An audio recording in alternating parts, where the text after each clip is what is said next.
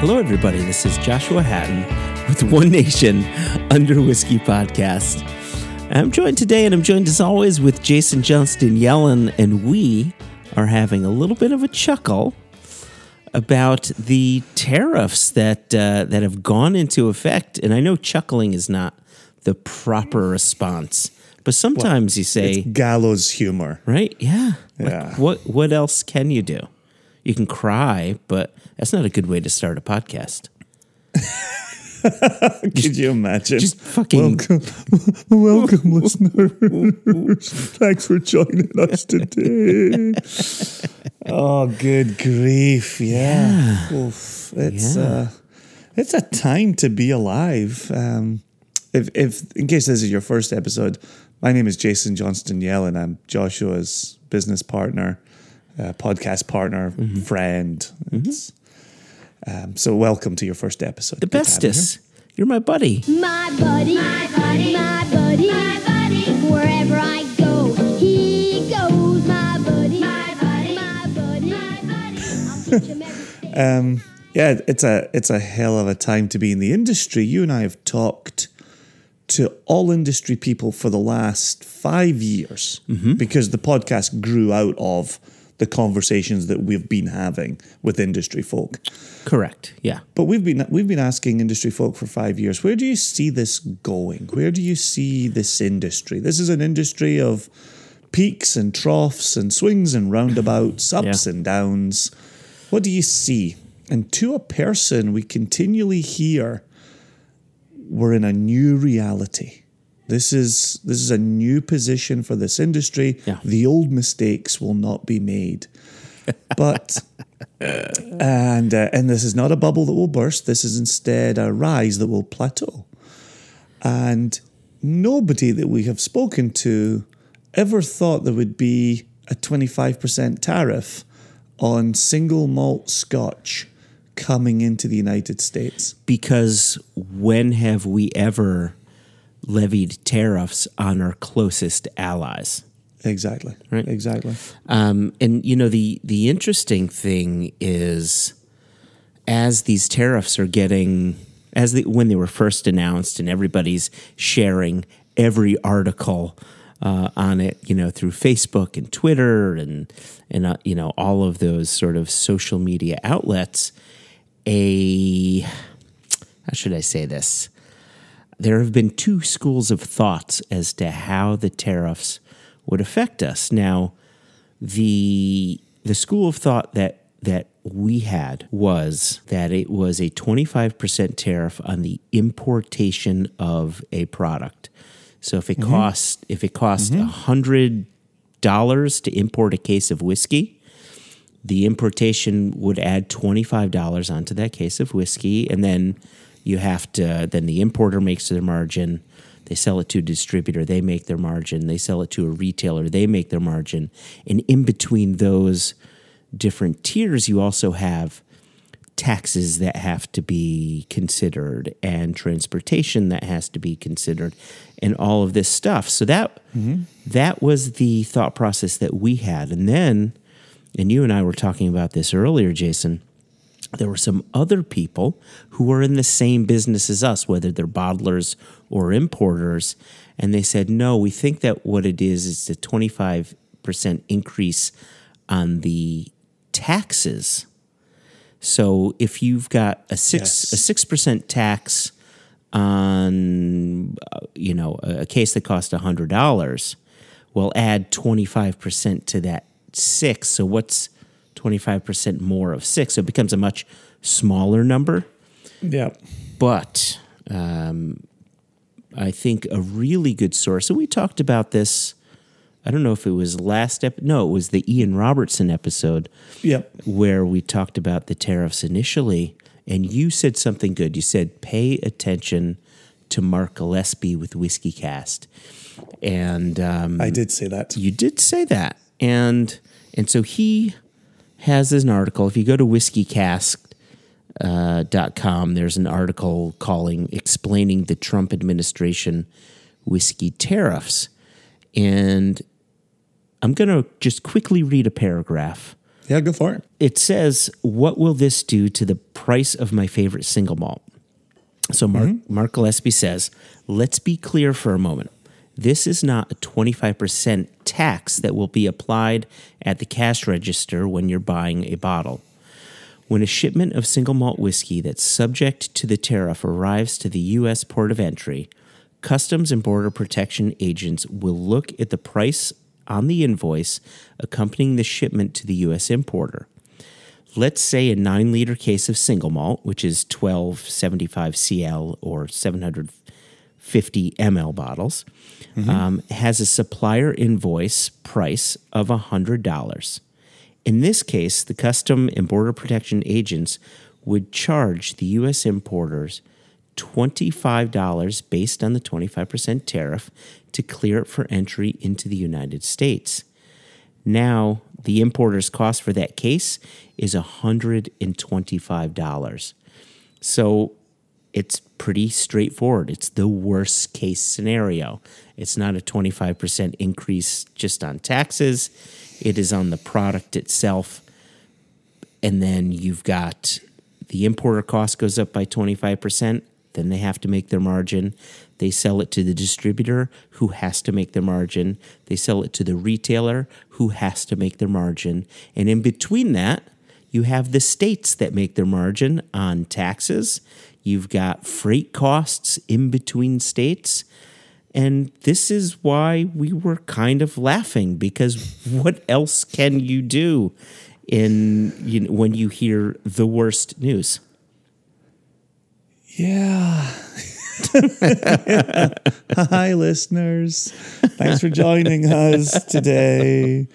Yeah, but then my question is, if this is put in place to recoup $7.6 billion that was a makeup for how the European Union had subsidized Airbus. Yeah. Who's keeping track of all these numbers? How long is it going to take us to get to $7.6 billion? And if we do reach that point, will the tariffs go away? I worry that we're going to see a repeat of what we had with the airline industry, which was post 9/11. There were a whole bunch of fees and additional taxes went onto the price of airline tickets that never came off again. It's just the new reality. And as we take this step up in the price of single malt, does that just stay in place in perpetuity? You know, you and I have spent a lot of time talking to industry people. Since we've had this podcast, we've got it on wax. Before we had the podcast, it served as the impetus for what we wanted to do with the podcast. But we ask industry folk all the time, what do you see the future holding for this industry? This is a peaks and troughs industry. This is a swings and roundabouts industry. What happens in the 60s was repeated in the 80s. Now here we are in 2019, staring down the barrel of a whole bunch of unexpected twists and turns for this industry. Nobody planned for this. It was announced in early October. It was implemented middle of October. And here we are, the end of October, still playing catch up on all of this. It's a mental state of affairs for anybody to run a business. What is that big number that we have to make up for through tariff fees? $7.6 billion. Okay. So the whiskey industry itself in total, now this includes blends, and this includes blended malts, and this includes grains, and this includes the sale of Scotch whiskey around the world, not just into the U.S., but around the world. It's about a 5 billion pound industry. Single malt sales into the U.S. is only about 450 million pounds. So the amount of money being made off the back of single malt Scotch whiskey from the tariffs is going to be minuscule if that's what needs to be made up, to get rid of them. And that's why there's tariffs, of course, on French wine and Italian cheese and auto parts from other countries, but still, if the plan is we need to make up, 7 billion euros through this tariff, it's going to take a long time. My hope is that the strategy changes. Well, it's a bit like our conversations with Scott Harris, where Scott Harris is hunkering down at Catoctin Creek Distilling Company, hunkering down and waiting for an administration change. And he doesn't think anything is going to change until we get new eyes on this problem. Yep. So we might be, we have listened to Scott, we have interviewed Scott, we have shared the words of Scott, we have been sympathetic to Scott. And then as soon as they announced this, I was like, oh, we're in the same boat as Scott. Okay, well, at least we did our best to help him fight the good cause when his product was going off to Europe. Now here we are, the ones talking about it with our products coming in from Europe. Yeah, when the tariffs, and I don't want this to be just like a bitch and moan session on tariffs. We have other things that we need to talk about in the podcast. But wait till consumers start seeing the price of their single malts going up on shelves. It will be a bitch and moan fest, because consumers don't want to pay more, and I'm a consumer, and I don't want to pay more. Yeah, but hearing about the EU tariffs on American whiskeys, and I thought to myself, this is obviously terrible. It's not good, and it's going to hurt American business. The selfish part of me thought, well, geez, at least this tariff isn't affecting any of the whiskeys or products that we are dealing with. And now here we are in a situation where we are dealing with it, and now we're in the same boat as unfortunately as Scott and Becky Harris and many other producers. Many others. And, again, gallows humor. All of a sudden, Brexit sounds like it's a good thing. No. Right? But it doesn't. But you can rationalize. Oh, well, if, they get out of the European Union, because this is a European tariff, not a UK tariff, you say, oh, that will go away. But it's not good. Nothing is good right now, Jason. But it's also not clear that it would go away, right? I was talking to somebody in the industry in California earlier this week, and I'd said, you don't like to say it out loud, but at least if the UK leaves Europe, we'll be free from these European, tariffs. And the person said, no, they'll just apply them to the United Kingdom. And I was like, you may very well be right. Yeah, right. Because the UK, as a standalone entity, will have no power to fight back about the United States, because the United States will be the number one trading partner of the United Kingdom after it falls out of the European Union. And this is why we chuckle with our head in our hands. Why are we drinking tea instead of whiskey? Because if I start drinking whiskey, I might not stop. So, with Brexit mentioned, you and I have the great honour today of introducing our European sales manager, because we have decided, in the face of it all, that we should be expanding into the UK and Europe at a time that there is immense uncertainty in those markets. Yep.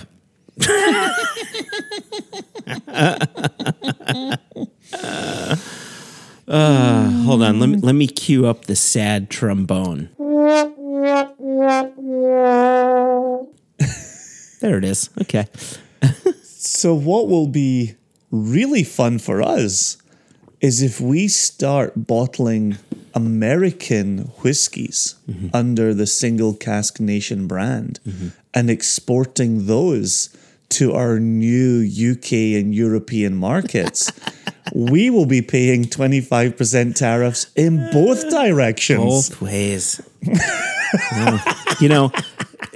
I've heard many times people say that we go both ways, which is not the case. But in this case, it is the case. 25% of us will be going both ways. 25% of us will be going both ways. So, yeah, it's a good time to be alive. You remember that new question that we've started asking at the end of our interviews? Yeah, what's your favorite joke? No. Oh, that one? No. No, not that one? What's the thing that's got you most excited about your brand or distillery right now? Oh, that one. Yeah. I find myself asking us the exact same question. Right? Yeah. What's there to be excited about when you're faced with all of this shit? And so let me offer an answer. Okay, good. Let's hear it. I am very excited that we have a European sales manager. I, too, am very excited because we need, even before all of this, we needed someone to expand into these markets. But now, not only did we need someone to expand into the markets, but we need the right person to be able to navigate all of this new shit. And I tell you, Jason, we've known her for years. We have known her for years. We have been impressed by her for years. For years. I am so very proud to say that we've hired Jessica Lomas to be our European sales manager. There are few people, male, female, cat, dog aside, like there are few people within the industry that have impressed me as much as Jess impresses me. Yeah, and for regular listeners who are saying, Jessica Lomas, I'm sure I know that name. If you, like us, are crazy into single malt and do look for very special bottles that may only be available in Scottish auctions, you may have exchanged email with the Queen of the Boxies. That's right, the Queen of the Boxes. Which was Jessica Lomas's nickname, and I think it was on her business card as well, during her time at Scotch Whisky Auctions. And she was there for 6 years. And as somebody who was able to move shipments of whiskey around the world, Jess has read more boring legislation than anybody else I know in the whiskey industry. Wouldn't you agree? I agree wholeheartedly. And the fact that she has the mental fortitude to not just fall asleep having exactly reading all of that. Exactly. And so when I was in Scotland in the very beginning of October, I was able to travel around with Jess. I was able to introduce her to many of our industry contacts over there, let them know the new person who'll be doing European and UK business on our behalf. As we have discussed about the singular market, she will also be working Israel, South Africa, and Canada for us. And perhaps Asia as well. Really, anywhere we can send her. Yep. We will be changing her job title as we send her further afield. Timbuktu. But I have to say, it was kind of interesting for the last couple of weeks as we've been teasing the European sales manager release information more and more. We've had emails, we've had messages from people saying, I think I know who it is. Like, smart people listen to this podcast. Yes, they do. Yes, they do. And put two and two together and listen carefully and even watch us on Instagram and are saying, I think I know who you're about to announce. And so I'm hoping that this reveal will make some listeners very happy that they got the person they wanted. Yeah, the breadcrumbs were out there for people to pick up if they so desired. And for those that decided to, well, you are rewarded because you were correct. And we did have to be squirrely about it for reasons. So during my time with Jess in Scotland, I was able to sit down when we were together in Elgin and interview her. And Jess is a long time listener of the podcast. Yes. And we thank her for that support long before she was an employee. And she thought it was a little bit weird to be speaking to the podcast. So I understand why, right? Because we're in our headphones all the time, and she says it to us anytime we go out to that side of the pond and visit with her. She lives in Glasgow, and she says, I've been friends with you guys for years, but it's still so weird hearing your voice and not hearing it through my headphones. But what I want to say, I understand why she feels weird about it. But what do we do with this podcast? We interview incredibly interesting people who have accomplished a good many things in their whiskey industry life.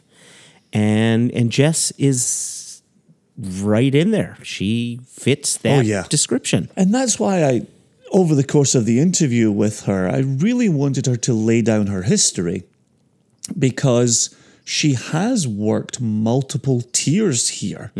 And it's been really fascinating getting to know her and getting to hear her talk about being on the other side of the retailer counter and seeing wholesale prices coming in from a brand and knowing what it takes to get that onto a shelf. But then at the same time, what it also takes to move whiskey around the world, even from a consumer side as opposed to maybe a brand side of it. But again, you're back into that. She has this ability to read legislation and grasp it. And we'll find out why in the interview. I don't want to give the answer to that just yet. But there's a clear and decisive answer here. But I did want to get that history. For those who only know her as Queen of the Boxies, now here's a much more rounded understanding of what she's been up to in the industry. And she's been in the industry for a while. Even for a young woman, she's been around a while and knows what she's doing. We'll then go on to talk some other things in the interview.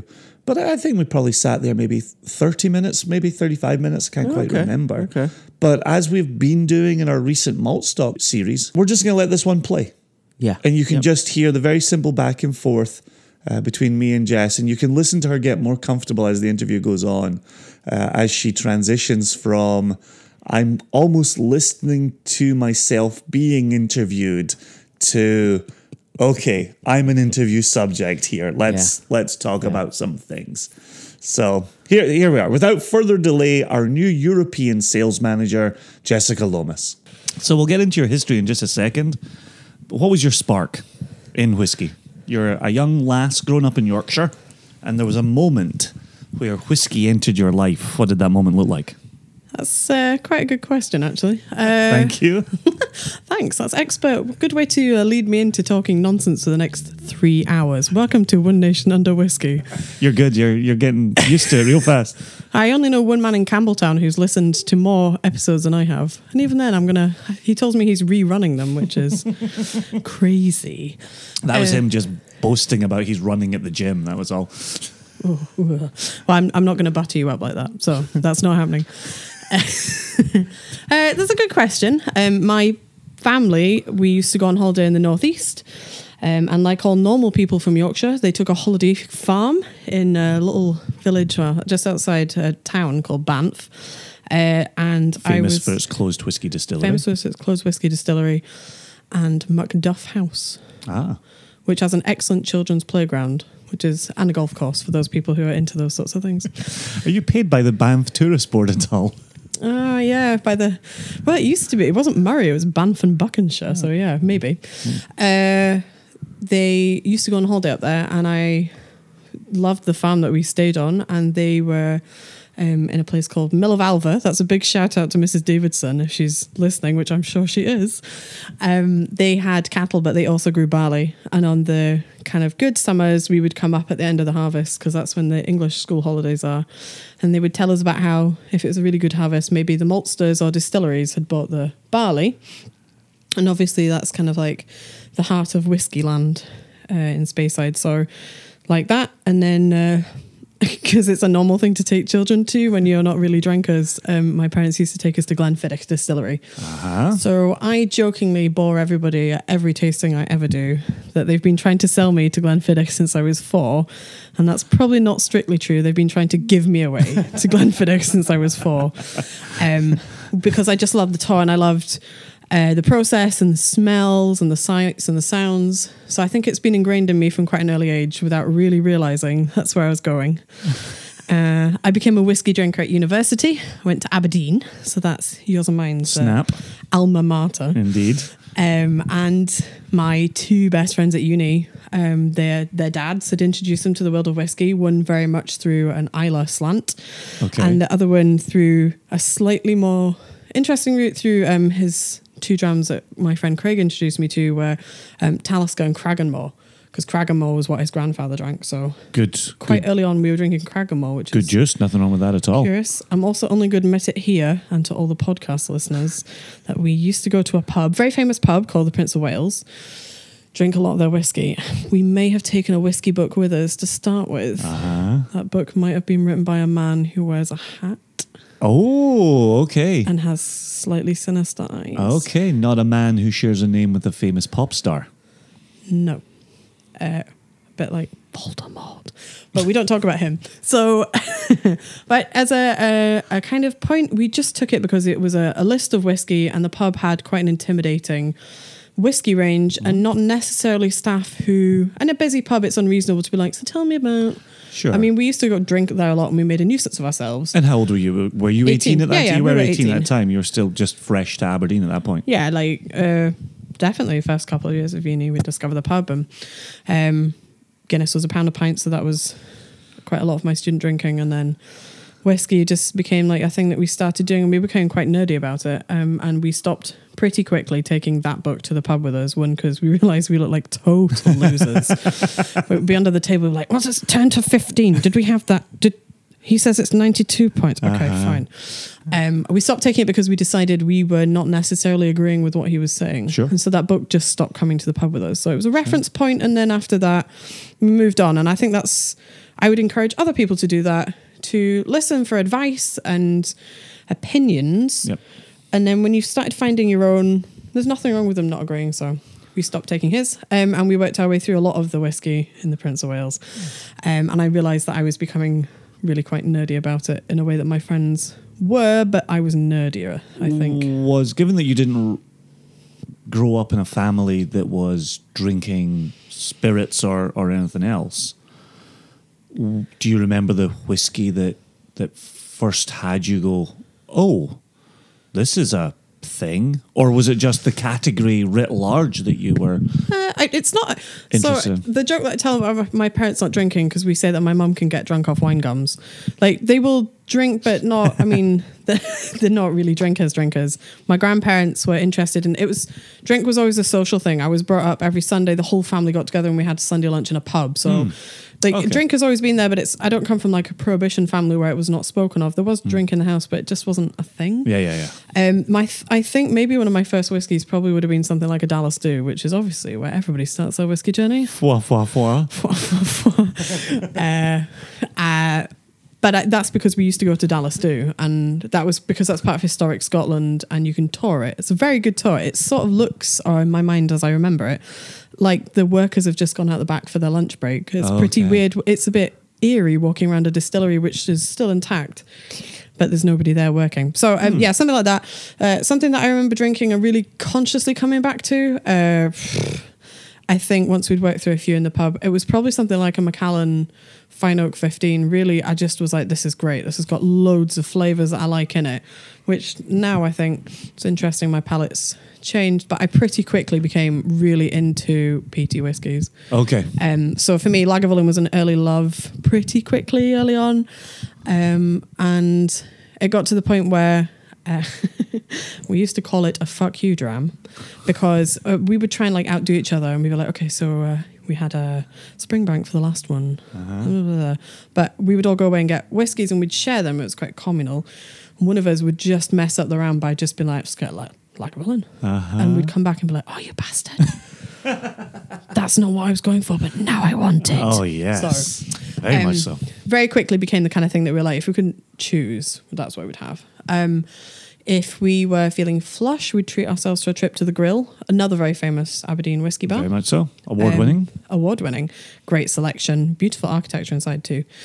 And so it kind of spanned from there. I started working for a shop called Peckham's, and were a wine deli and off-license, but they had a great selection of whiskey and beers. So were you still a student when you started working for Peckham's? Yeah. So this was a part-time job that... part-time job. At that point, you had the whiskey interest from visiting the bar, and then you were able to combine that with a whiskey job, really? Yeah, so that was quite cool. I was able to sell whiskey, and obviously we'd visited distilleries, so it wasn't just confined to bar space, and we were by then sharing bottles of whiskey. And it got to the point where actually my friend and I, we did very seriously talk about how when we graduated, we should open a whiskey shop in Aberdeen. There you go. I know some young men had a similar conversation about a decade before you. Oh, really? And they never opened one either. Yeah. Well, we were pretty serious. We had gone and talked to, I knew a guy who knew he had a lot of properties in Aberdeen. We talked about collaborating with him. He had a huge building that had a business in the bottom of it.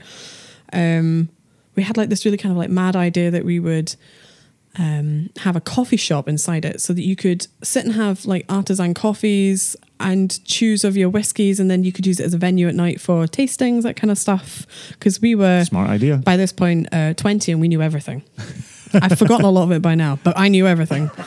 And so that kind of, it never happened, and we all graduated law. We were all lawyers, law students. We all graduated, and then two of them were sort of from West Coast and Glasgow, and then me and another friend, we all sort of ended up in Glasgow.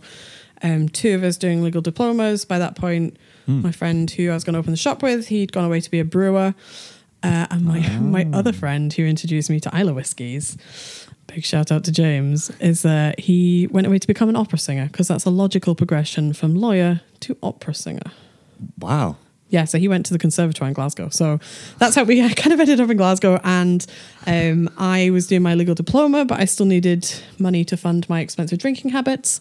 So I carried on working for Peckham's. So I just transferred. And so I was, by then, doing quite a lot of like work in booze shops and running tastings with colleagues that were not always whiskey related, but drinks related. Okay.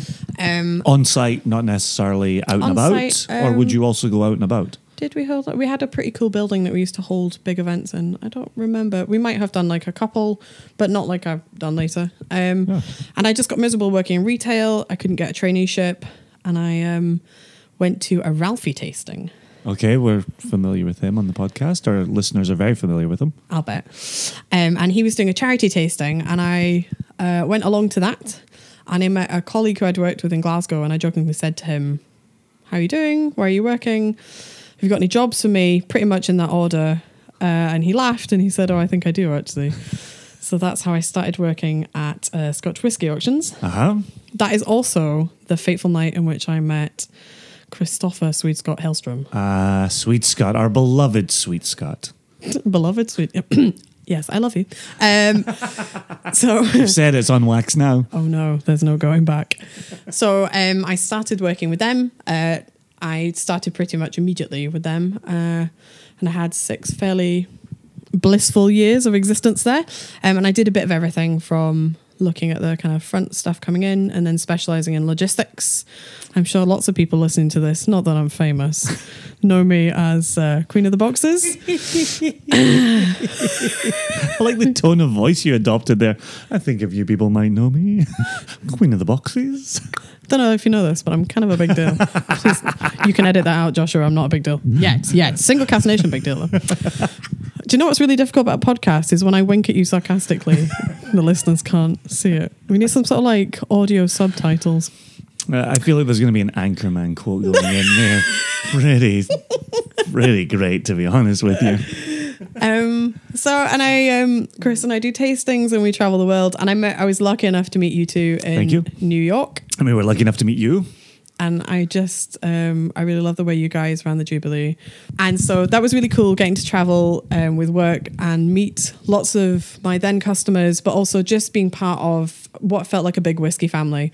It was really quite inspiring and nice to meet people not only that were so kind of uplifting of you guys, but just of whiskey in general. There are lots of people that I've met at the festivals who now I would regard as kind of like long distance friends, that it's really nice that I know that if I was in Seattle, I could look them up and I could have recommendations from everything from like sandwich shops to the best places to drink, and I'd have cool buddies to hang out with. Exactly. And I think that's really awesome.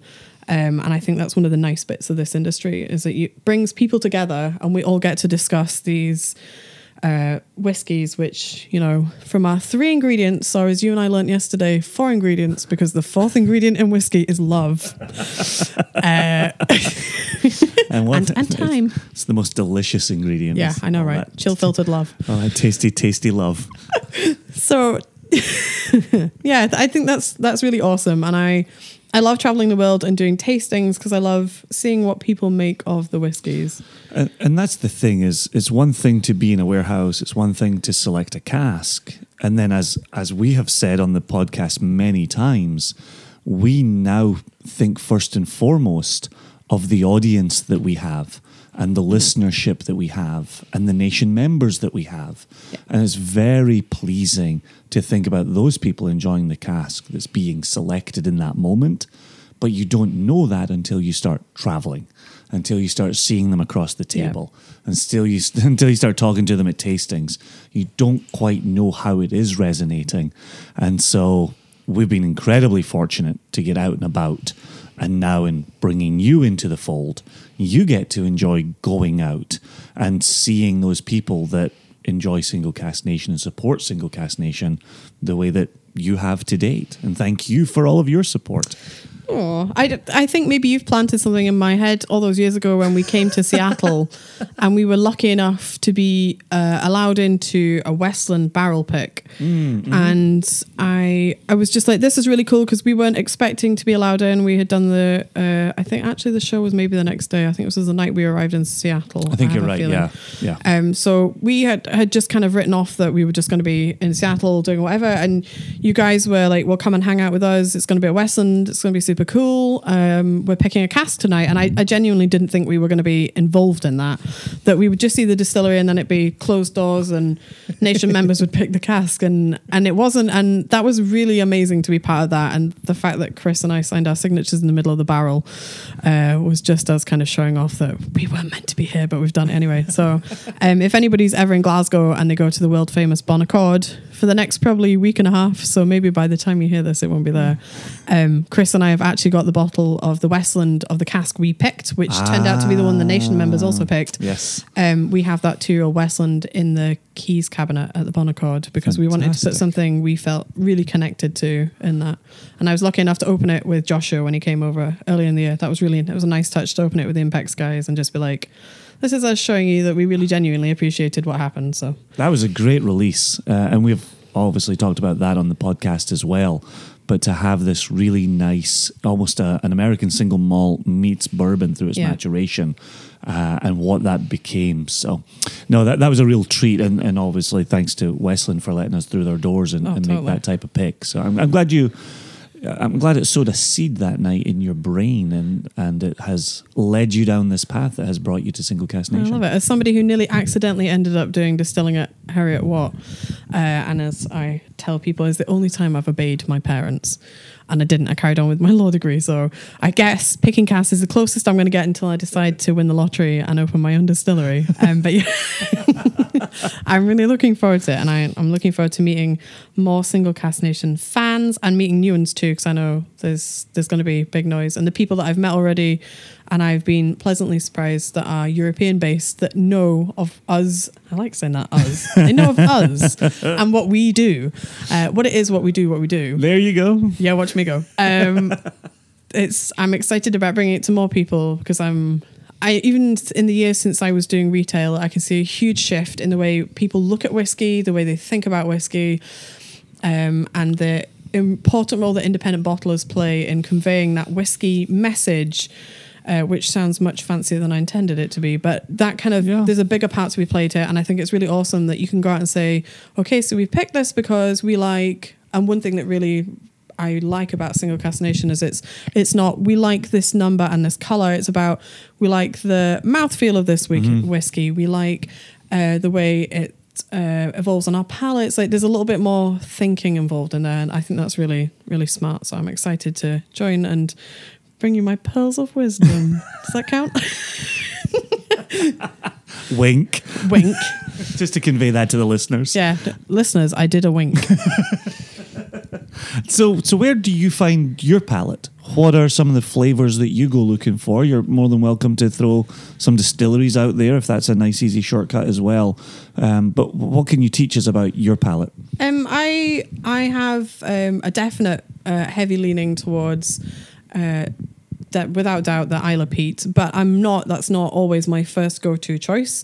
This afternoon we've had a fantastic experience at Anock, and I have not drunk something from their range for quite a while, and I had been pleasantly surprised by what Gordon, who was very generous and shared some very nice whiskey with us, very pleasantly surprised that there are whiskies that I have tried and then I've just moved on and just for whatever reason haven't come back to. So that was nice to have something so floral and like gentle and honeysuckle and lots of like Gewürztraminer Riesling notes in there, which is right up my street. I have a dying affinity for Mortlach. They were definitely in my top 5.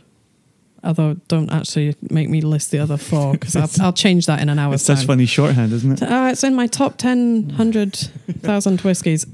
So I like kind of big, bold flavors. So that Mortlach, I think, provides a lot. I've been very lucky recently and had some fantastic Springbanks. There aren't many styles of whiskey, I think, I could ramble for another 6 weeks about this. There aren't many styles of whiskey I won't drink. There are definitely some that I'm like, I think they are perfectly acceptable, but they just don't hold my attention enough. That's not necessarily a flaw.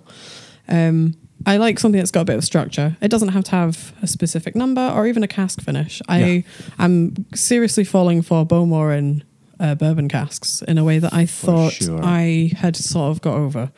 I've been lucky enough, David Turner's let us try some super cool stuff. And I had always really loved Bowmore and Sherry. I think that's a classic. And in my previous form of employment, I've been lucky enough to try some really cool whiskies. I've had Black Bowmores and like stuff that I can name drop, like just the most awful person you've ever met. I did it with somebody who will remain anonymous, said, so what is the best whiskey you've ever tried? And I just casually went, Mortlach 75-year-old. Had it with some chicken tenders. I mean, here in the UK, we call those chicken nuggets. And they just were like, what? I was like, yeah, mic drop, goodbye. So I've got bragging rights, but you know what? They're not necessarily the best whiskies I've ever had. Sure. To me, the best whiskies are, and it could even just be Lagavulin in that pub with my best friends, and it was snowing outside, and it was the right place and the right time. And I think context is almost as important in whiskey as the product itself. Well, and that was the pleasure that we had talking to Dave Broom over at Kilchoman and talking about context, the value of it, what does it bring to a dram in your glass. Right. And one of the things in Joshua and I selecting casks is we have a particular context in which we are selecting that cask. It's why we never select in warehouses. We might isolate some samples from being in a warehouse, but it's very easy to fall in love in a warehouse with wonderful aromas around you, popping bungs. Easy. It's always the bung with you. Oh, yeah. And instead taking them back to our usual conditions in our offices, in the same glassware, tasted in the same way. But then thinking about that's a cask that we've now selected and bottled and sold, and all of our consumers, our nation members, people who are fans of the nation, they will then have an infinite number of contexts in which they are consuming that cask. Yeah. And we're hopeful that we have, like you just said a moment ago, got a mouthfeel, a texture that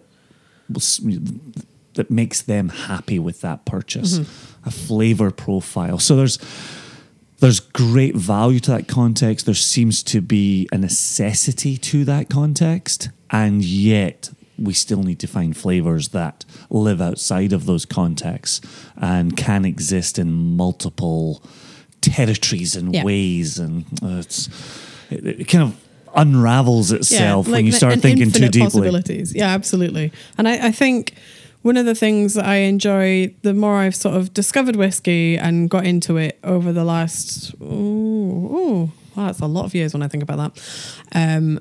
I think I am willing to, I always like the idea of somebody proving me wrong. If I think in my head, I don't particularly like anything I've had from Distillery X, which I'm not going to name out of fear. If you're going to come to me and say, well, I've got this and I really think you should just shut your eyes and try it, I'm game for that. There are certain distilleries that you and Joshua definitely have soft spots for that I'm not as easily sold on. But what I like is the opportunity a single cask affords is that you can try that. And maybe those, I don't know, maybe it was that you've previously only had it and it was in bourbon casks and this is a sherried expression, and it just gives you a different viewpoint for a distillery. So suddenly a whiskey that you were, okay, so I've had it, but I'm not going to buy a bottle, or if I sit in a bar, I'm probably not going to order it. Yeah. Suddenly you've got an opportunity, like, oh, yeah, that was different. It's a double-edged sword with single cask, though, because it is just a single cask, and when it's gone, it's gone.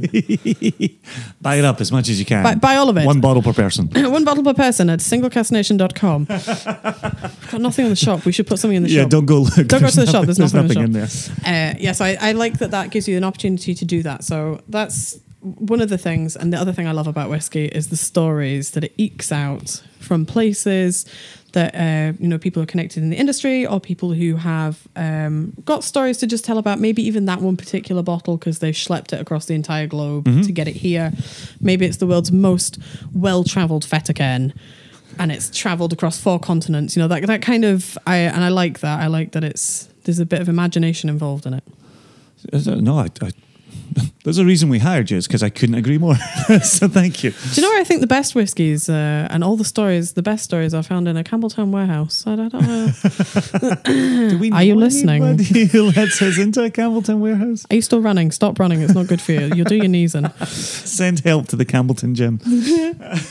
So now you're on board and you're going to be representing Single Cask Nation in the UK, European countries, assuming they exist after Brexit. It's going to be a shame that there's no more Europe after Brexit.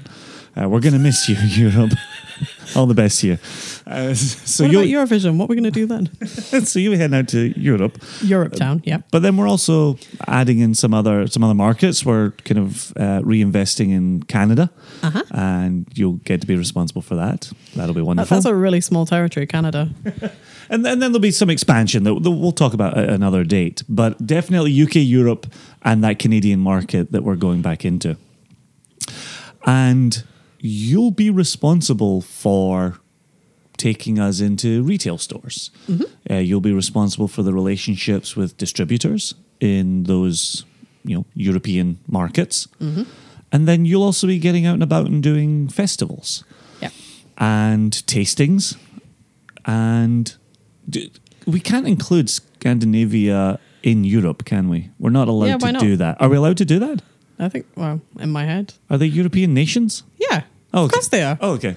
Sorry, Scandinavian listeners. And that probably extends to Nordic listeners. And also listeners, all of this is news to me. I just said, yeah, I'll take the job. So you know as much as I do now, so that's great. Listen. Just like Joshua and I have production meetings, this is now conducting your interview. And at the end, listener, you can write in and vote whether or not I'm allowed to be kept. No, please don't. I'll be very upsetting if they all say no. So there's a whole bunch of European countries that you're going to be spending time in. Yeah. I'm not going to ask you to list your favourite countries. That would just be silly. But clearly, in your time with Scotch Whisky Auctions, you were also going out and you were pouring at festivals and you were pouring across tables from consumers. Yeah. You know how to do that. What's a part of that you've enjoyed? I think we never, other members of the staff did European. So the festivals that I did were the American ones, and then I've done UK festivals. I have taken part in European festivals as a consumer, but not as a pourer on that side of the table.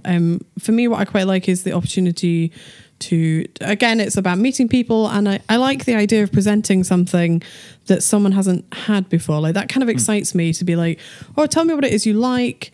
Okay, well, I think you will like this, or perhaps you should try that one. That's not always possible at some of the noisy festivals to have a very quality chat. Sure. And one of the things that I always loved about the Jubilee is people were quite nerdy and they came with questions and they were ready to listen, which can be surprising when you're pouring endless amounts of whiskey for a number of hours. Yeah. But I think, again, it's about people come in, there's a high level of energy, there's an excitement. It's like, what have you got? And if you work at the kind of tables, like when I was at the auction house, we had great stuff on the table and we kind of became known that we were going to bring maybe a cage bottle from Campbelltown. Maybe we were going to have the first bottles from the fish. Yep. I remember one of the first Jubilees we did, and we brought the 24-year-old Lagavulin from the fish, and Diageo were at the table eating it up, just being like, no, don't give it to these people. We want to try it. How did you get it? So that's pretty cool. The idea that, first of all, I was pouring something, so people are coming to you already excited, because first of all, they're very nice people, and they're like, you seem like a nice person too. Haha. What have you got that we can try? But also, we know you're going to bring something quality to the table. Yeah. And they wanted to learn a little bit. And that's nice to share, whether it's 5 minutes and they come back and try again, or if they just take one dram for you and they move on. It's nice to share a moment with someone. And so I think being at the festivals is going to afford me that opportunity. I love a bit of people watching, so that's always great fun from the other side of the table.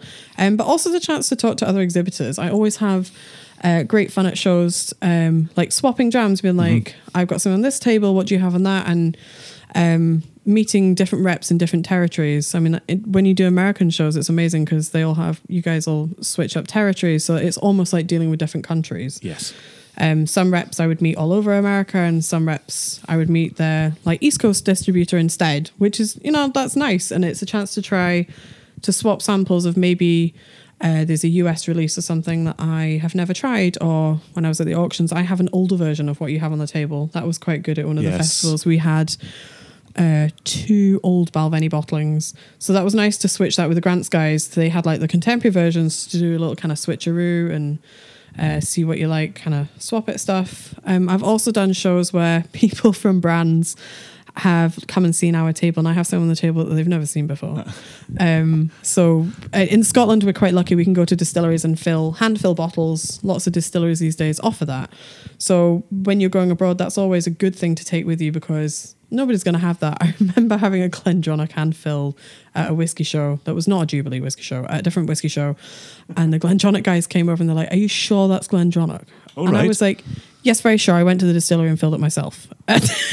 What had led to their question? They just saw it on the table and they didn't, because it's got a slightly different label. So it had nothing to do with the taste of it, or the colour of it. It was just a bottle they didn't recognise. Yeah, they were like, oh, what market is this in? And I was like, the distillery? Exactly, yeah. So, I mean, that was kind of fun to show them that and to share that with them. That was nice. Because I like to think whiskey is like an evolving journey. Nobody knows the answer, and that's whether you walked into the industry today, or if you're like some of the guys that have been in the industry for decades, they still don't know everything. So that is inspiring to me, and I love to learn more. Tell me about your worm tubs. Tell me about your, like everything. So that's what I like You about were about it. to ask when the worm tub episode is going live, weren't you? I could tell. I could see it in your eyes. I've got a wormy look in my eyes. We're still working on it, Jess. We're still working on it. Work in progress. But that kind of like, and one of the things that I love about listening to One Nation Under Whiskey's podcast is you afford me the opportunity to listen to something.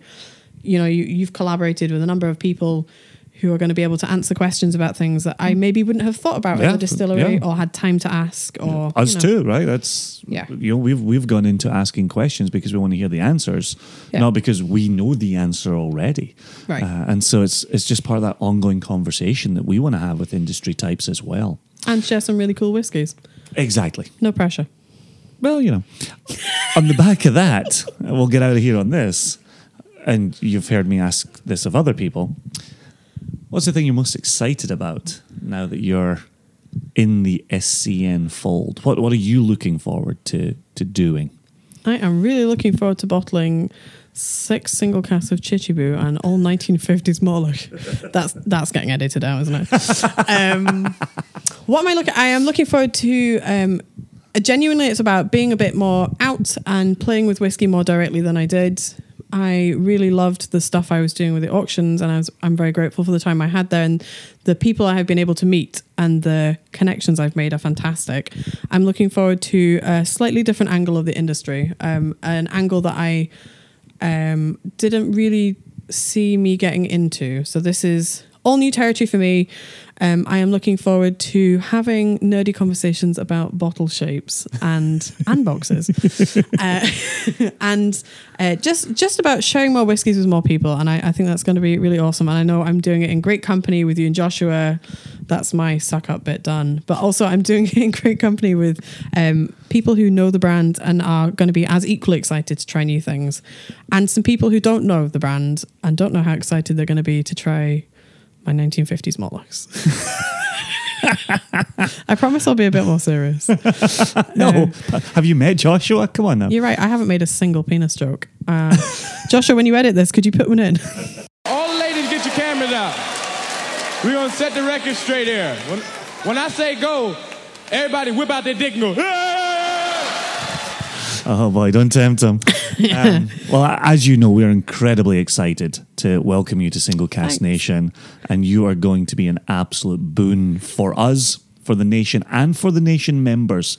And I'm excited that so many of them already know you, and we're really excited to load you up with Single Cask Nation bottles, bottled casks. Oh yeah. And send you out into the world to keep spreading the gospel. So Oh, welcome, thanks. my friend. Okay, I'll sign out as boots on the ground. Thanks very much. Cheers, mate. I hope you enjoyed getting to learn more about Jess Lomas.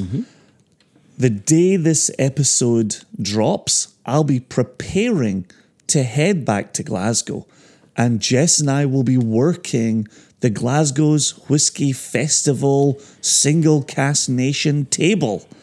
And I am so excited not only to work with Jess for the very first time in that capacity and have her representing Single Cask Nation from behind a table. But as I was saying to you a month or so ago when we were making these plans, I grew up in Ayr. It's now only about 30 minutes southwest of Glasgow. I didn't grow up a whiskey lover. I grew up in a family that drank just cheap nonsense and mixed it with something to make it taste less horrible, and then drank it with vast quantities of beer. I didn't really have a whiskey life until I moved to the University of Aberdeen, met my Finnish friend Petty, introduced to single malt, fell in love.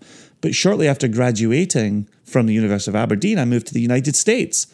And really my whiskey life has been in the United States. And so for me to stand in Glasgow on November 9 and pour Single Cask Nation as close to my hometown as I'm probably going to get. There is an Ayr festival, and I do want to pour at that. They hold that in Ayr. It's the Whiskey and All That festival, named from another line in Burns, hosted by Robbie's Drams, which is a good little store in it's a here. really good store, yeah. Right. So I may ultimately get to pour in my hometown, which that'll be even more amazing. But this launching Single Cast Nation into Glasgow on November 9 is honestly, Josh, I've got goosebumps just describing it to you right now. And the fact that I'll be standing there pouring our product in Scotland, a little bit mental. I'm going to have a little bit of an out-of-body experience. Just like Jess thinks she's going to have one now that she'll be pouring and representing Single Cast Nation. Yeah, yep. I'll be having mine from being back home in Scotland, pouring my brand. Unbelievable. Meanwhile, I'll be here in the U.S. twiddling my thumbs. That sounds like you. That tracks. That's okay. I'll do what kids do, what teachers do for kids who go on vacation. I'll leave you some work to keep you busy. Yeah, leave me some work. I'll actually be busy with Mike Wheeler of Penderyn Distillery. Oh, Yeah, he's going to be coming out. And so I'll have some time in New York and Connecticut and Massachusetts doing various seminars and visiting various accounts and whatnot. So Mike Wheeler isn't a name I know from Penderyn. no, so he's been with Penderyn for a good while. He was operating stills with Penderyn. Okay. The Faraday stills, and they also have copper pot stills, from Forsyth as well. But he's been doing some brand ambassadorial things and some sale things here and there. Normally, we would have David Cover come out to the U.S., but he's been out to the U.S. like 7, 8, 9 times, and which people would have heard from a previous episode, right? But we've got Mike Wheeler this time. So while you are pouring Single Cast Nation in Glasgow at Glasgow's Whiskey Festival, I will be with Mike Wheeler, showing him around and pouring Penderyn for people in Connecticut, Massachusetts, and New York. Wow. Yep. One of the jobs I'm going to leave you is being in charge of our new cigar release. And I think you are just the man to handle this. Should we transition to news and you can give us more information? I tell you, you're really good at these seguis. Boop, boop. Extra, extra! Read all about it! Life story of Playboy Penny! Extra, extra! Extra, extra! Read all about it! Me and that Playboy in trouble again! Extra, There you go. Read all about it. Yeah, so I'll tell you what, that millionaire Playboy who was in trouble again, I guarantee he smoked cigars. I guarantee he was a cigar smoker. Yep. However, if anybody's nervous, I don't think he got into trouble while smoking cigars. Yeah. So what's this about? We have kept this under our hats. We have not teased this in any way, shape, or form. Well, we did a little bit of teasing on Facebook, and if you were on Facebook, then you'd know. No, thank you. I would rather not know. That's not the right answer. That's not a good brand answer. Thankfully, people who are interested in Single Cast Nation are in the Facebook group and they are in the know. They are in the know. And so, I'm really excited. So, longtime friend of ours, and while he's not employed by us, he has the nickname Cigar Czar, Yoni Miller. He is our cigar guy. And if you ever went to Whiskey Jubilee New York, Which I did. I think the last 2 New York events, he was the cigar guy behind the table pouring cigars, lighting cigars. Lighting pours. Lighting pours. And so, Yoni is really connected within the cigar world.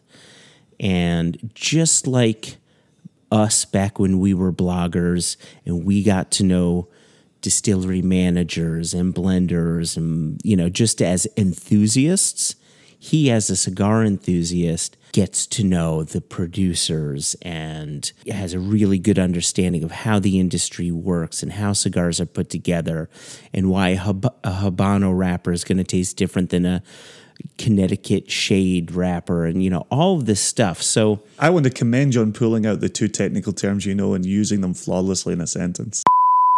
and what was the other one? I set him up, he knocks them out. Carry on.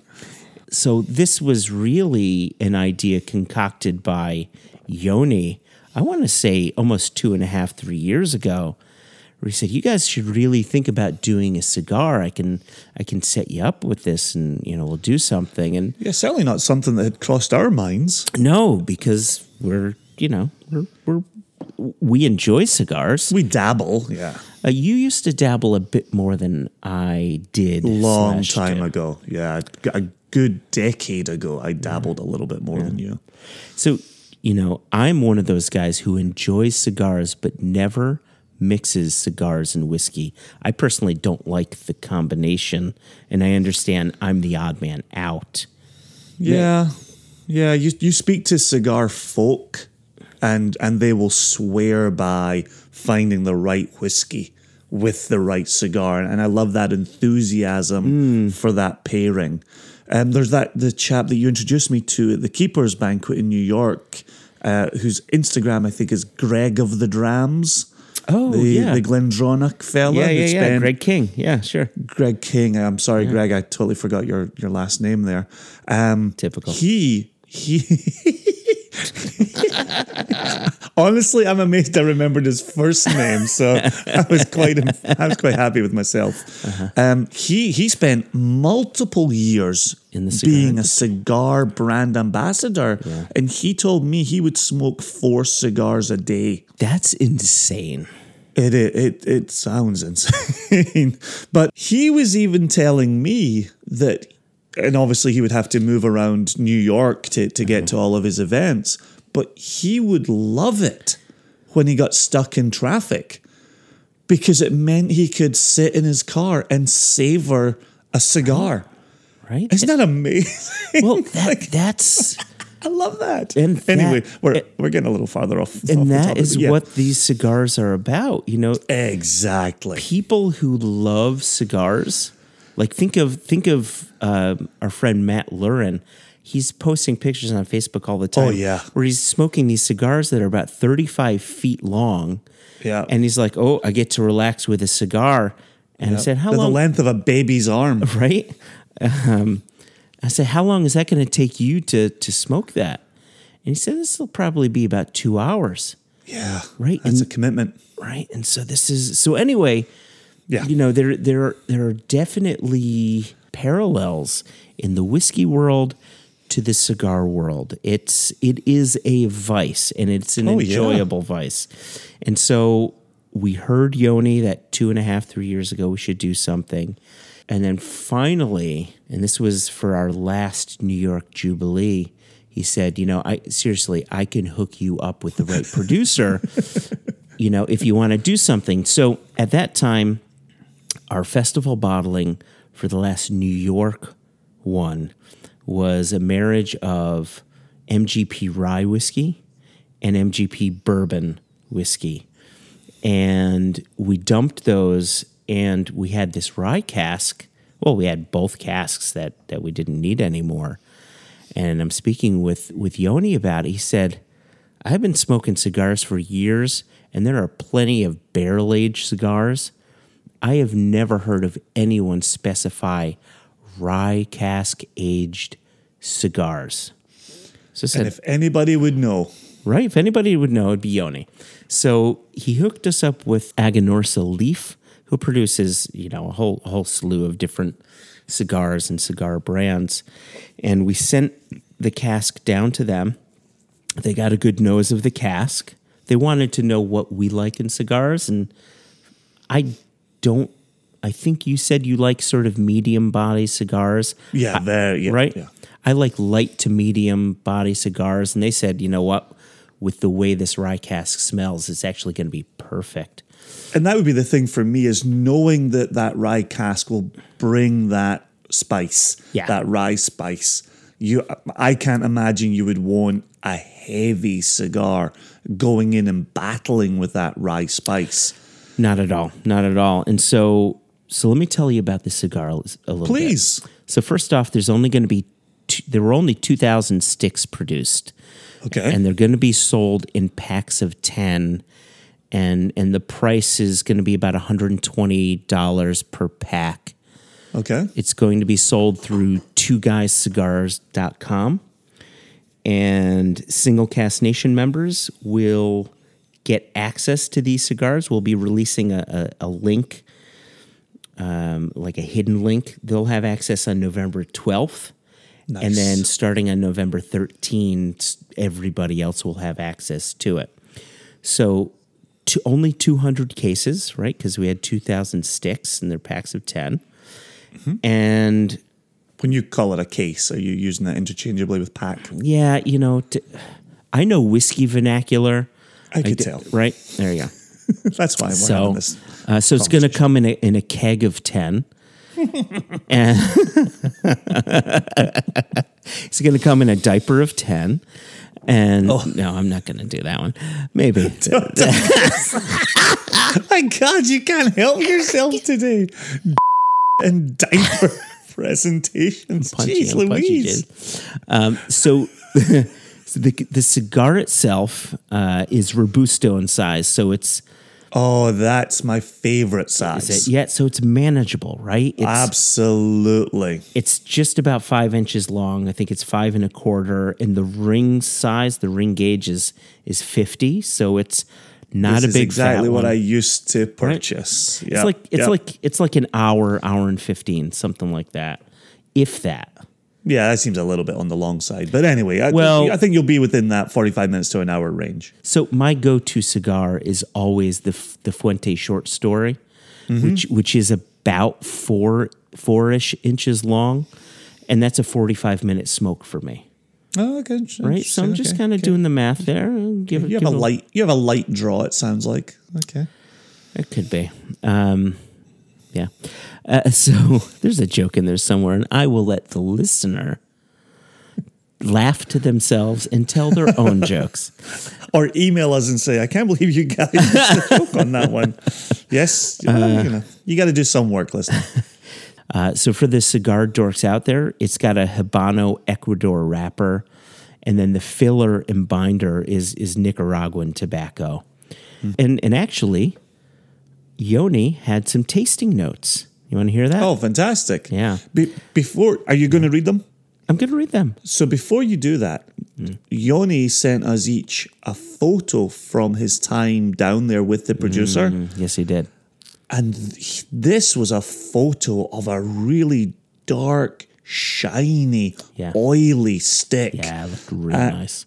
And for you and I, as texture guys, with all of our cast selections, it was so wonderful to see a photo of this oily stick and say, oh, this is absolutely connected to what we do. Exactly. This is absolutely in our wheelhouse. Yep. And I am really excited to smoke one of them, share them. Oh, I can't wait. So with that, I wanted to give some visual context before you then. Yeah, good. So good, I'm excited to hear these notes.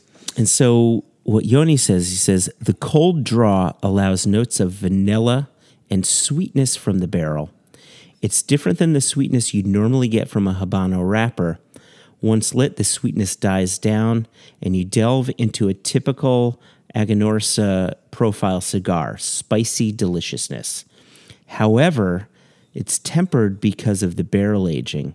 The barrel changes the experience from the typical Aganorsa profile, and it's sort of a one-of-a-kind first for them, for Aganorsa Leaf. He goes on, he says, the cigar looks and feels velvety smooth. So you got the vanilla sweetness going on. You've got some spiciness from the Habano wrapper. I imagine that rye is going to offer up a bit of more whiskey-driven, spicy characteristics to it. You know, I have not smoked this yet, but we've got the guy to smoke yeah. it to give his, you know, green light of approval. But I've been familiar with Aganorsa Leaf for years and have smoked plenty of their cigars, and it's always quality. They're always delicious. The draw is always really nice, really easy. Any brands that our listeners would be familiar with from them? Yeah, definitely. They, of course, have their own brand, the Aganorsa Leaf brand. And you may have heard of Casa Fernandez. Have you ever had any Casa Fernandez absolutely, sticks? Yeah. And then JFR sticks they do as well. Oh. And Okay. you know them? Okay, so there you go. I've seen them. Yeah. Yeah. Wow. Yeah. This is really exciting. It's a very different kind of project for us, and even the little ring on the cigar I know. is single Castanation. castination. Yeah, it's That's going to be really- really exciting to see it. Yeah. Yeah, give it a smoke, share it around. I actually, here in the Shenandoah Valley in Virginia, I have a bourbon group that I get together with whenever I'm in town. And those chaps are all cigar smokers and bourbon drinkers. And I was telling them a little bit about this project, and they are crazy excited to try, as you'd mentioned from Yoni earlier, a rye barrel matured cigar. It's not a thing that many people have any kind of experience with. Yeah, and what they did to mature it. So usually when you barrel age cigars, you're not barrel aging the cigars. You're actually barrel aging the tobacco. I'm with you. But it was such a big and fresh cask. They were a bit concerned about how much impact that rye cask would have on the raw leaves themselves. So they actually built the cigars and then tested out to see, how are these cigars going to work in that cask?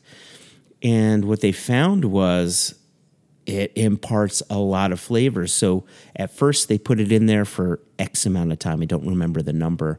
And they said, oof, that's too much. That's too much. So let's dial it back a little bit. So it was a bit of trial and error to get it to the point where the whiskey wasn't overtaking the cigar too much. Where Sure, smart. It's kind of like when you take a whiskey and you finish it in a new cask. Yep. How long are you going to let it sit in that finishing cask before the finishing cask could potentially change what you liked about the spirit from that distillery? So again, it gets back to those very interesting parallels of the cigar world to the whiskey world, which I like. Yeah. Crazy project. Sincere thanks to Yoni for heading this up for us as well. Yep. Clearly, single castination is our brand, and we really trusted Yoni with our brand, with our baby here. Yeah. And he has not disappointed. So Yeah. sincere thanks to him, and Yeah. cigar fans, look out for it on. Remind us of the URL. So thank you. So that is what I was going to say. So it will be on twoguyscigars.com. Cigar aficionados will know who those people are. For those that don't know, it's the number 2 and then guyscigars.com. And you're going to want an account. So go there, sign up for a free account. If you are a Single Cast Nation member, that's great. We will email you the hidden URL on November 12. If you are not a Single Cast Nation member, just go to singlecastnation.com and sign up for, again, a free membership. That'll put you on our mailing list. You can go to our Facebook members only page. Make sure when you ask to be on the Facebook members page that you answer the 3 very simple questions. First one says, did you sign up to be a member? All you have to do is say, yes, I did. Then we ask you who your favorite independent bottler is, and you could say whoever the hell you want to. And then you have to promise to be nice in our group. And if you don't answer those 3 questions, we will not accept you into the group. Period. And it's tough. We do our best to try to protect our members as best we can. If you want to be a part of this, you have to be a member. It's free.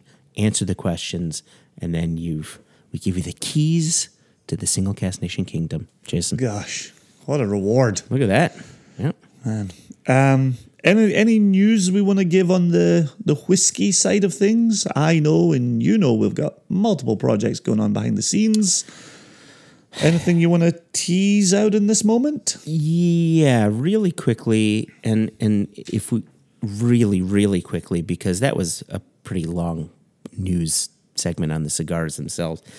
We may have mentioned it in the past, but because this is the Jess Lomas episode, for those that live in the UK and EU, and for those that live in the US that want access to this range of bottlings, which is only available outside of the US, we call it our 70CL range.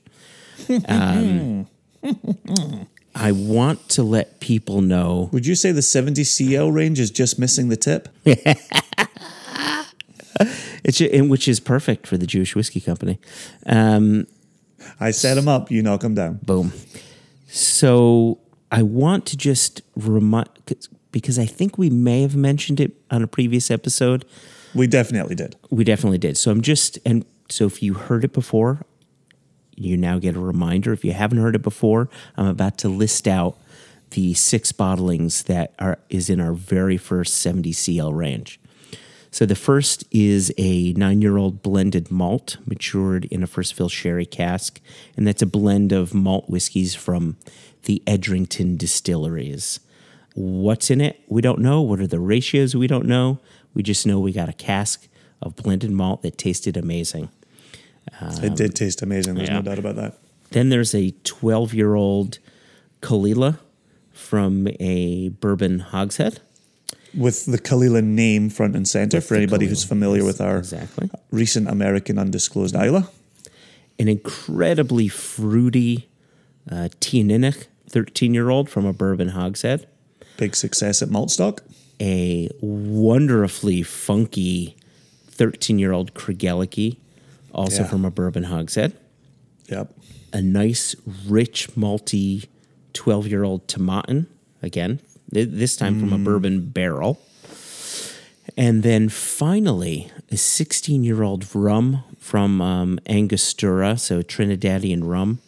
That rum spent 16 years in a refill sherry hogshead. So you get some really interesting sherry notes on that rum. So It's been great going around hearing more people ask, when are more rums coming? Yeah. There's real attention being paid to that category. Yep. And we poured some of this at Maltstock. Not everything, but we poured maybe 2 or 3 of these at Maltstock. So for the folk that visited Maltstock and got to taste these are going to start. You'll start finding them on online UK shops, and also we're in discussions with distributors in Holland, in Germany, in France, in you name it, Sweden, and so on. So keep an eye out for it. It's going to be around, and we will have the luxury of Jess going around to sell it, and you, dear listeners, those that live outside of the U.S., may have the luxury of seeing Jess pour it for you, which will be nice. And they'll all be poured at Glasgow's Whiskey Fest on November 9th. And they will. Yep. Awesome. That's exciting stuff. And do we have an email to share? So 2 things came in. And what's interesting is one came in via Instagram and one thing came in via email. But both of them, they share the same spirit, if you will. Okay. So the first one came from Discovering Drams. Yep. And we know Discovering Drams, that's the Instagram handle. Indeed. But they are down under. They are down there. Yeah, from, is New Zealand is New Zealand considered down there? Oh, very much so, Is that- yes. all right. Yeah, mostly because geographically it's down there. So his real name is Cameron, Cameron Taylor. Well, And look, he's- I did not know that. Okay. There you go. And so Cameron says, okay, I know you've set a precedent for Emmy Award winning guests on your podcast. I don't know how you would lock this in, but discussing bourbon with noted enthusiast and Emmy Award winning Stephen Colbert would be quite the conversation. He says, just a suggestion, and I know it's a big ask, but keep up the great work. Loving the podcast. I love it. Stephen Colbert, also a very well-known Lord of the Rings fan, and many-time visitor to New Zealand during the filming of that. So I was going back and forth with him. And so the interesting thing is, I think that I might share a mutual friend with Stephen Colbert. I think that I do. Is it Matthew Rhys? It's Matthew Reese. It's Neil Simon, who's passed away now. And so I responded to him. I said, we're on it. I had no idea that he was a bourbon lover. And I said, but I think that I might have a friend in common. Thank you for the good suggestion. And to which Cameron replies, he said, Stephen is actually in New Zealand for the moment, filming his show. Hint, hint. So there you go. So Does Cameron know Stephen Colbert? Is that... So I'll respond to him right now. This is funny. I'll say, can you get us a hookup? Question mark. Winky face. Is Cameron Taylor maybe the online persona of Stephen Colbert? Oh my God. So it's interesting. You'd said he's a Lord of the Rings fan. I have a Tom Bombadil tattoo on me, and I was in a band called Leaves of Lothlorien, and our category of music we've dubbed Elfcore.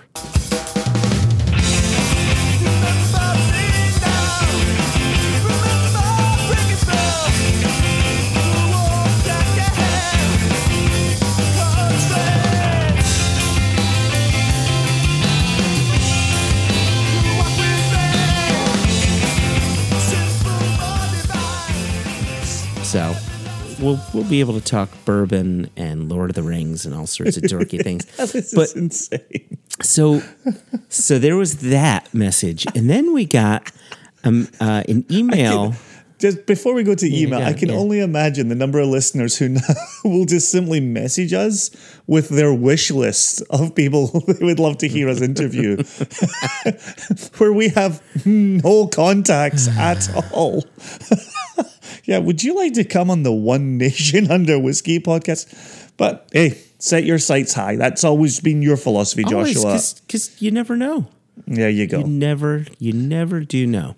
If only our listeners could actually see our list of people we'd like to interview who are know, just dream interviews. Nice long list. So then we got an email from Leo Vaitsman.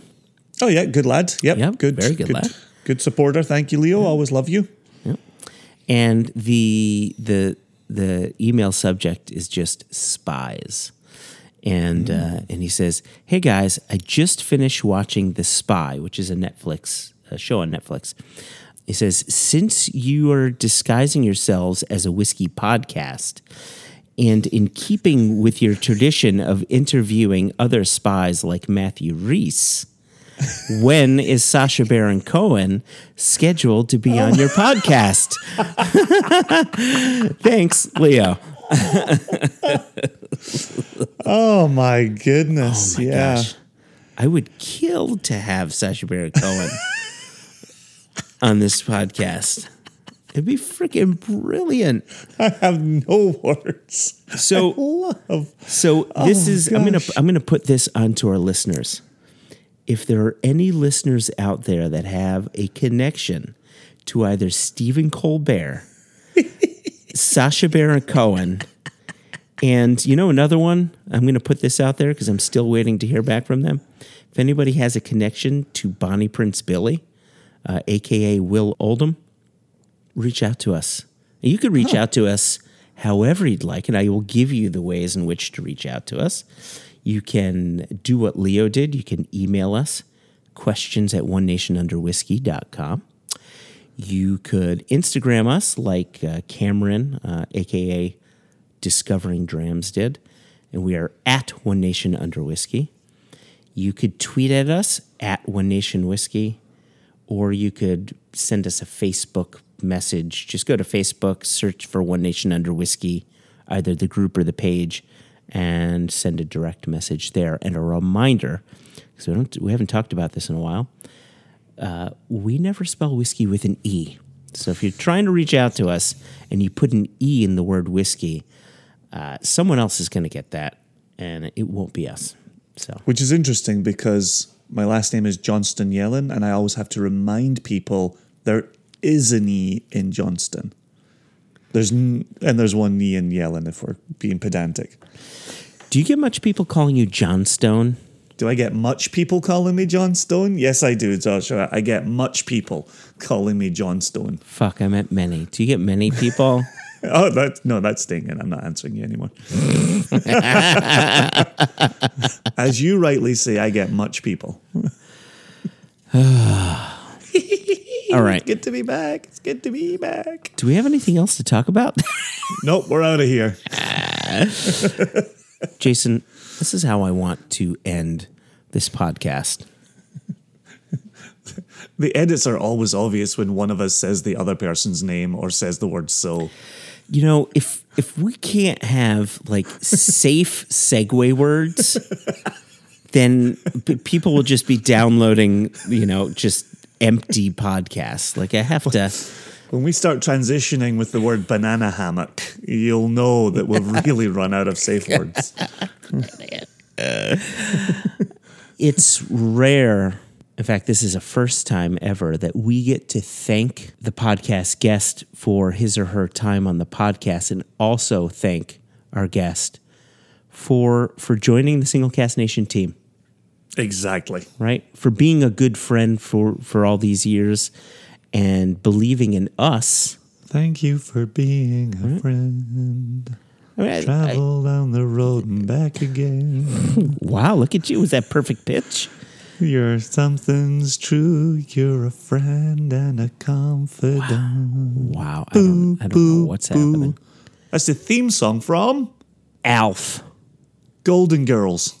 Golden Girls. Which just happened to be on the TV the other night, and I watched a double episode, and Nice. I loved it. Nice. Well, it was a great show. I couldn't remember the Great show. the theme song. But listen, there's something to be said. Obviously, we thought highly enough of Jess to say, do you want to be a part of this team? Mm-hmm. And I'm honored to know that she thought highly enough of us to say, you know what, I want to be on this expansion journey with Joshua and Jason and 100%. So that really, really, really means a lot to us. So Absolutely. Thank you, Jess. Yep. Thank you, Jess. And I think that's it, Jason. I think it's time for you and I to make like a shepherd and get the flock out. I'll see some of you in Glasgow. Joshua, I will see you following that in Vermont. That's right. Oh, there's a little, wow, that's a tease. Are we saying that? Cheerio! Cheerio.